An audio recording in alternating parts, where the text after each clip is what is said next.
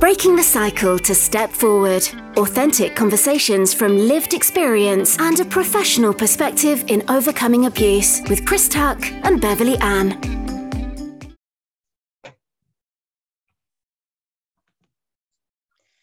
Hello and welcome to Breaking the Cycle to Step Forward. I'm Beverly Ann. And I'm Chris Tuck. This is podcast number 10 and the subject is all around children and pregnancy. And before we start this conversation, we just want to highlight for anyone who may have lost a child through abuse during pregnancy or may have chosen not to have children following on from abuse. So we just want to highlight what the subject is about. It's about our experience. And if you choose not to stay in this podcast, we understand. But if you do want to stay in the podcast, please be even more aware of your self-care. Absolutely. So, Chris, we've been talking about PTSD, trauma, that's what our podcasts are all about. And we were having a conversation about actually being pregnant, because this is something that's not talked about with midwives, etc., and hasn't been. And when we were looking before the podcast, we were looking for information, and I did come across a study that was completed in November 2021, which is really interesting to see. But there's not a lot of information out there. What are your thoughts on that? What about not having lots of information available about trauma and pregnancy and pre and postnatal care? I think, and I know from my own experiences with people working in the field, that this is an area that's being looked into more extensively, and we will have more information available going forward. But I truly feel that becoming pregnant and going through pregnancy and not knowing that I'm a traumatized person has really held me back personally, because whilst I was pregnant, I was overjoyed. I couldn't wait to bring a little person into the world, but I didn't know the ramifications of the trauma and what it would do to me during the birthing process, during those few days and weeks after giving birth, and then going forwards. So for me, it was quite, looking back and reflecting on that period, it was quite a hard time, and it shouldn't have been.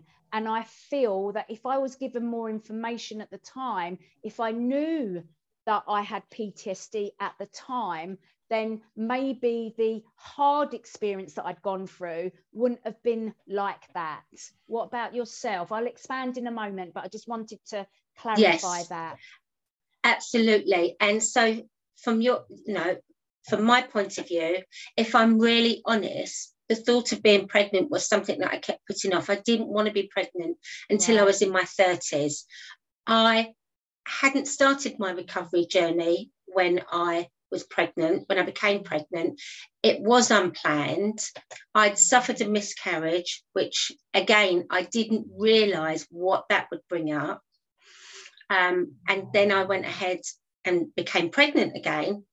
And for me, one of the most biggest challenges was being pregnant, because as a survivor of sexual abuse, I detached from my body. So for me, I would not put cream on my body. I would never have a massage. Anything to detach from my body physically is what I did. That's my coping mechanism. And there I was having... Is that your dog snoring? Oh, can you hear? Yeah, really badly. So before you go into like really in-depth emotional stuff, I was just going to let you know that I can hear your dog snoring. Okay, Coco, come here. Oh, bless her. I'll Because just I pick don't her want up. you to see me smiling and smirking at such an important topic. Thank you. To let you know. I've put her in my arms now. Okay. So I remember being pregnant and having my scan, and getting, and like you say, being happy. There's a baby, isn't that? You know, I wanted a family. I wanted to create a new family. I knew I wanted to break a cycle of what I'd experienced, but I didn't acknowledge back then the extent or the trauma. I hadn't started my recovery journey. And so when I got off the bed, I actually, my legs went to jelly. It was like I have an alien inside of me. And it really was a good and a bad, as in, I want to love this baby. This is something I want to love. And it contradicted about, it meant then, but how can I love this baby and be pregnant? And that was really challenging for me. And going through the actual pregnancy, I just wanted the baby out. Now, I've described this once to someone, then thinking, oh, that sounds really awful. Mm-hmm. And that person actually said to me, oh my God, that's exactly how I felt. Right. And since then, I've had the conversation with other women to find out this is not unusual. Mm-hmm. But no one speaks about it, Bev, though, do they? This is the problem. Absolutely. For fear of judgment. Does that make you a bad parent? You know, I'm talking to you now, we're doing it now, but there's been many a year that I've not shared that, and I wouldn't want my children to think that they're not loved. That's completely not true. Yeah. For me, during pregnancy, obviously there's the whole subject of sexual relationships and all of that, which we're not going to touch upon today, but that'll be further down the road. But once I got pregnant, I thought, great, I don't have to do that again. Yes. Okay. And again, we'll explain that another time. But then it was like, obviously, you then got antenatal clinics where you have checkups and all of that. I was very reticent and didn't want any of those checks to be done. I didn't mind the heartbeat, listening to the tummy, you know, having my tummy listened to and my blood pressure done and all of that. But any time there was any kind of, we might need to check you internally, none of that was going to happen. And it was almost like I started dreading and getting anxiety around any of my checkups. And I'm sure that other people can resonate with that. When I went into labour, I kept putting off the idea of thinking about labour because I thought, you know, it'd be all right when it comes to it. Basically, I disassociated from it and blocked it out. And when it came to it, giving birth, I wanted a natural birth. I wanted it to be a great experience. But the fact is, I'm a person that's always kept control of me. When you're in the throes of giving birth, the process, you're not in control. And I kept being told, relax, it will just happen, it will come. But for me, my body's going, I ain't letting go, I'm keeping control. And that actually hindered the birthing process and prolonged it because I couldn't just give my control away. And so my stomach, instead of my body relaxing and going with it, it kept tightening, and I actually stopped the birth from happening the way that it should. My body subconsciously was just tight and contracted. And they kept saying to me, oh, it's because you're a fitness instructor and, you know, your abdominals are so tight that it just won't let go. But now looking back and understanding more, I know it was all about the fact of not being able to let go of the control, not letting other people see me in a state of undress, in a state of vulnerability. And also one of the other things for me was as well, no one told me that pushing, that final push was like going to number 2. It was like having a poo. And they said to me, it doesn't matter if you poo. They didn't say it's 100% normal to go to a poo and feel like you're going to go a poo. No one explained that to me. So in my head, I'm going, that's not going to happen. I'm not going to do a number 2. I'm not. But that is exactly the feeling. So if someone had said to me, you know what, it feels like you're going to number 2, So just go with it. And it doesn't matter. We've seen it 100 times before. So in my head, it was, and my body subconsciously, it's control, control, control. So I prolonged the pain. I prolonged the agony. But I just wish people had explained it to me better. Absolutely. Does any of that resonate with you? Absolutely. And what's great about our conversation, there are some things that are going to be similar to yours and some of the things that are going to be different. Yes. And that's what's lovely about having the conversation. So for anyone listening as well, you know, if it wasn't the same for them, they may have a different experience, but for the similar reasons. So for me, I wouldn't go to the antenatal classes because I didn't want to recognise this baby, this alien inside me. I'd go to my checkups and I could disassociate, and I could make that happen. That was okay. But however, when it came to labour, ironically, the one thing that I use for my first step of self-care is deep breathing. And learning to breathe helped me, and I focused on my hands. But what I didn't know, very much like you, was because I was being triggered and this baby was trying to come through and I had no control over my body, again, the emotion was so intense. And so my survival instincts kicked in and my body was preparing itself for fight or flight. So again, you know, my body was tense, wouldn't allow the baby to come out. I had huge back pain, which now I know also relates to the emotional side of it. And I did ask for an epidural in the end. They couldn't give me that, but they gave me pethidine. And I needed something to help me cope. You know, I wanted the drugs to help me cope. Oh, I had drugs, don't get me wrong. And then the contraction stopped and I realised, my poor son was like trying to come out, but all the contraction stopped. And I didn't know at the time, again, that's my body stopping it. And absolutely. When we talk about, you know, how our brain works neurologically with our body, this is the impact that it has that we don't realise. And then afterwards, I couldn't wait. You know, I did all the function thing, such as being stitched, etc. And then I couldn't wait to get off the bed. And now I understand. You know, my baby was safe with his dad. I just wanted to get off the bed, go and have a shower, etc. But I realised it was the adrenaline. I wanted to run. Not for my baby, get me out. And that's exactly, you know, they kept saying to me, I kept pacing around the room and they kept saying to me, get on the bed, we need to monitor you, get on the bed. And they wanted to strap that monitor on me and make me sit still. And my body and my brain were going, no, that ain't happening. That's not happening, right to the last minute. And so I kept pacing around the room and they're like, but we need to monitor it. And I'm like, so that was my fight and my flight and my body not wanting to just give into it. And I just would, and I wasn't even as far along as you in my journey because I didn't even know I was in trauma. I didn't know about deep breathing. I wasn't a coach then. I knew nothing. And Chris, knew nothing. Absolutely. And I knew nothing. I can only thank a friend who said to me, instead of going to antenatal, I went to watch Ghost.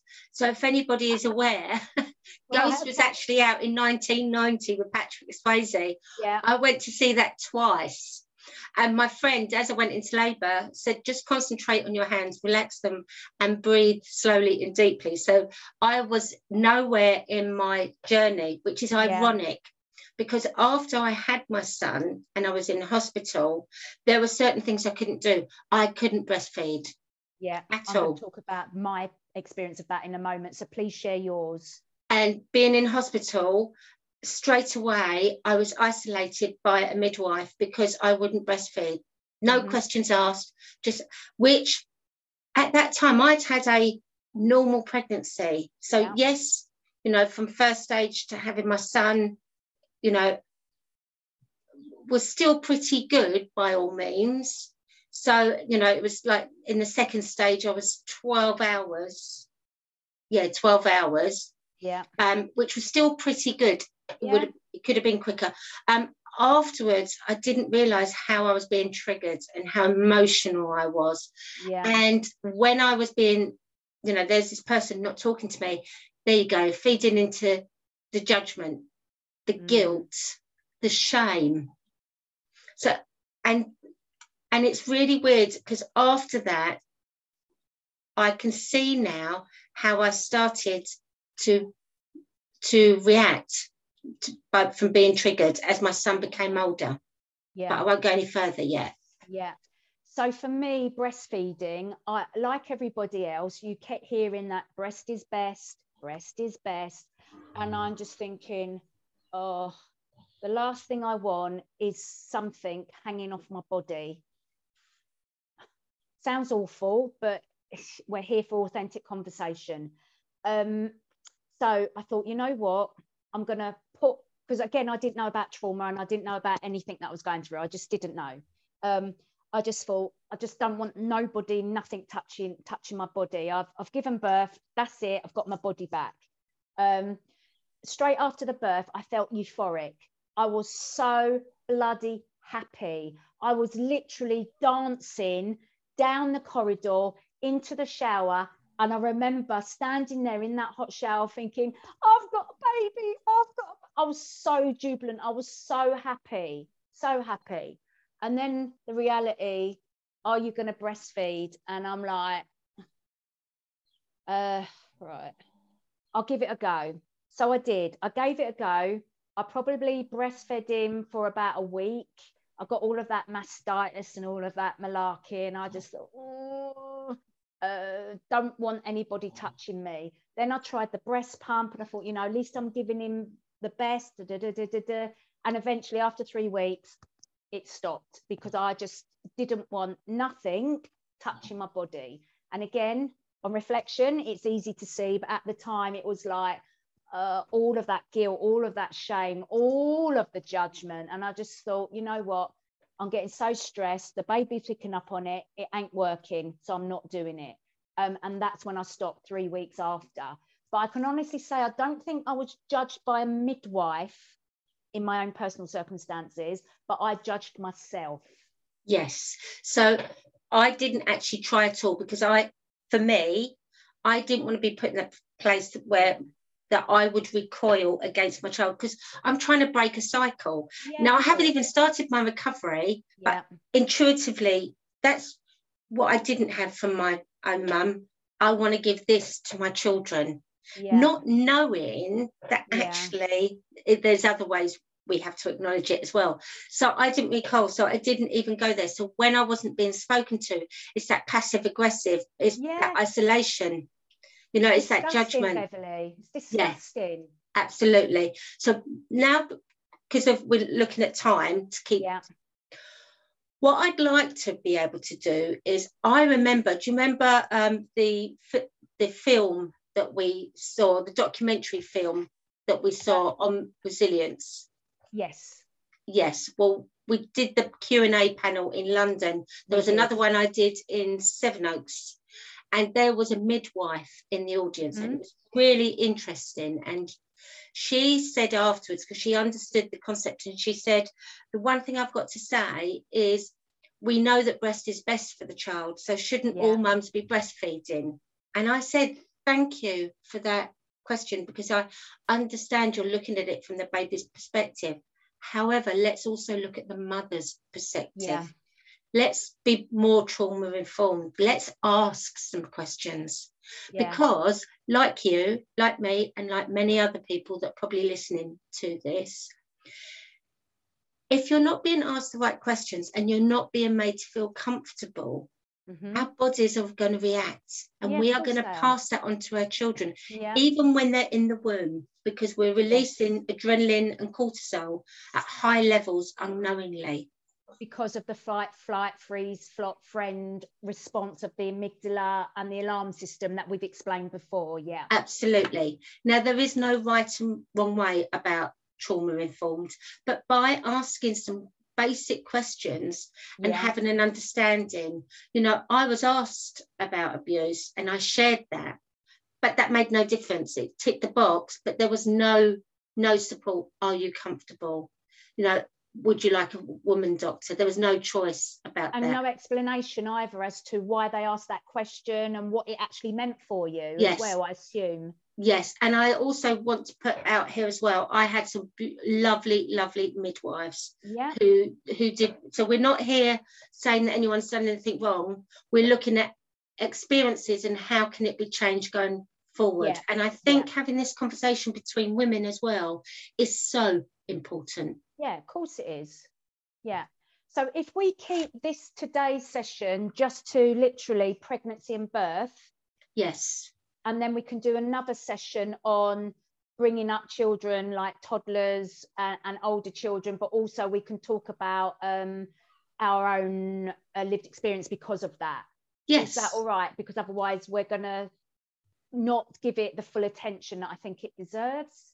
Absolutely. You know, and we're trying to cover an emotive subject within 30 minutes by opening this conversation. And one of the things that we started off by saying, and I really understand, please everybody check in and ask yourself, what do I need when we finish, when you finish listening? Because if it's to go and lay down, if it's to make a cup of tea, if it's to go for a walk, please tap into what's right for you. Yeah. Beverly, so can I go back to, you've worked with a particular client and their midwife. Can you tell us a little bit about that, please? Yeah, she was a survivor of abuse and she was pregnant with her second child. Mm-hmm. And she contacted me and she was barely able to move. She was really in a, PTS was just taken over. You know, she was shut down, basically. Yeah. So she's frozen, hasn't she? Bless her. Absolutely. She had a midwife from the mental health team, but then somebody also then highlighted the work that I do. So between us, because she came to work with me, and so it was looking at, you know, the foundations of self-care from a minimum. And what's amazing is my client went from literally being bedbound and really, you know, thinking about the basics of what she needed before the baby, and that's not to discredit the baby, but before the baby, to going on and changing things around for her. And she's achieved some amazing things as well. But the most amazing thing was, by the time she had her baby, she understood self-care. Right, okay. She was able to implement some tools. It didn't happen straight away. No. But she was able to have that information and be a little bit more trauma informed, and knowing that she had a midwife that had some understanding made and a gave huge her the support. impact. Yeah. Absolutely, which has then enabled her to go on and bond with her child. Yeah. And have a different experience to what could have been otherwise. Absolutely, 100%. And I'm just wondering now, you know, how much postnatal depression has to do with epigenetics, if I said that right, and generational trauma that passes from mum to child and going forwards. Again, we're not experts in this area. We're just sharing what we've read, what we've heard, and our own experiences. But knowing that our hormonal state and knowing that we've got complex PTSD, many survivors are dealing with that, it is not uncommon or unheard of that chronic stress, those chronic high levels of hormones, does pass through into the fetus, the growing child, and maybe does impact that child as it develops. And again, you've got that study, haven't you, that you can share with people so that they can step on it for themselves. Yeah, so when you think about it, we're all about breaking the cycle, because we went into pregnancies without having knowledge of impact of our own trauma, you know. And I don't know about your parents, but if I think back to my mum's story, you know, there are some things now when I look back and I think I can see where she was at that time. Yeah. Now, I don't know all the others behind, but you can start to see a pattern. You know, I know that my my mum had a young pregnancy, and so I was the first child after having given, that baby went to be adopted without her consent. That's a huge trauma. Yeah. So I'm the first one after that. So you can see how trauma comes through. And even with my own pregnancy, as much as I wanted it to be the best for my children, I wished I'd had more insight back then. I had intuition, but I can't change that. And that's something I've had to come to terms with. And you know what? I think we need to also make a disclaimer here that it's no mum's fault if there has been trauma that's been passed on to their child, because we didn't know anything. No. And even now, if you've gone through stuff and you're pregnant, it's still not your fault. But what we're trying to do is bring an awareness of what we went through so that maybe others can get help and support if they've gone through something similar and they're pregnant right now and going through a birth. And it's breaking that silence. It's breaking that silence. That silence exacerbates so much. So by being able to verbalize it, and we haven't done this lightly. No. We've had to go through stages to do this. But coming back to this study that I found today, that was published November 2021. So it's a really great one. It's a Josie Ganner.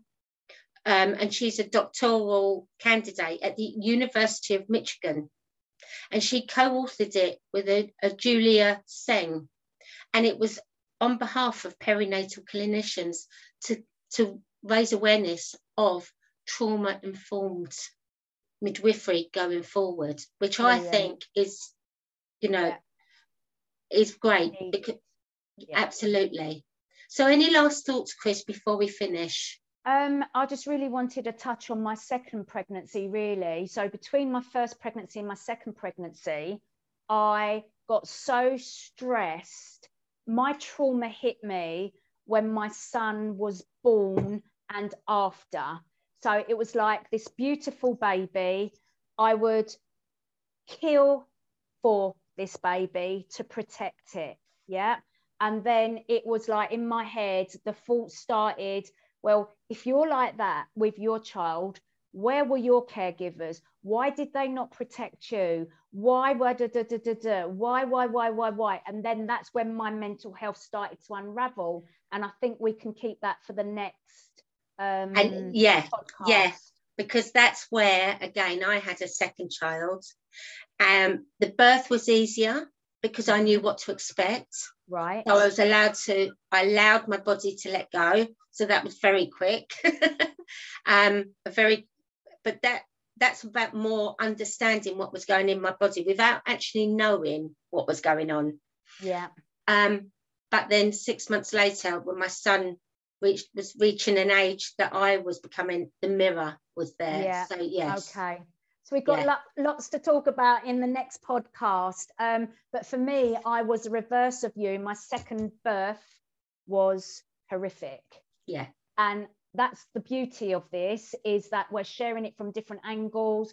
We're sharing different experiences, and every woman, when they give birth, it's different for each and every one of us. Absolutely. And I just really hope that someone's listening to this today, and if someone's pregnant and they're listening to this, I really hope the one thing I personally would like to share with them is you are not alone.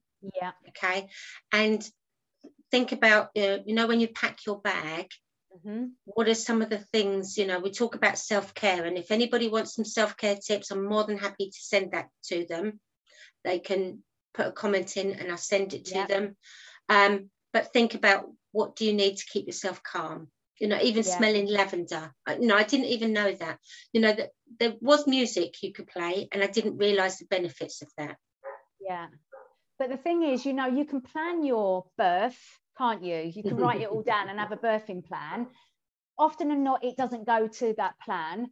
But if you don't know you're in trauma in the first place, how can you plan for it? We didn't know we were in trauma. We didn't know that going through child sexual abuse and all of the other abuse would have an impact like it did. We just didn't know.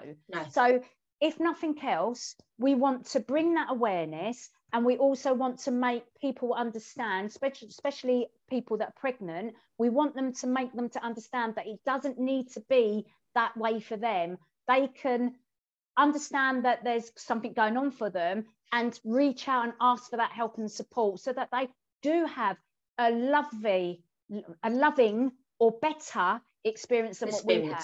Absolutely. Absolutely. So, all right. Thank you, Chris. Thank you, Beverly. So, authentic conversation from a lived experience and a professional platform from Bev and I. And we just hope that this hasn't been triggering for you. Please make sure you do your self-care, and let's see you in the next podcast, which will be just as interesting, I'm sure. Thank you very much, everybody. And as Chris said, look after yourself. Yeah, look after yourselves, everyone.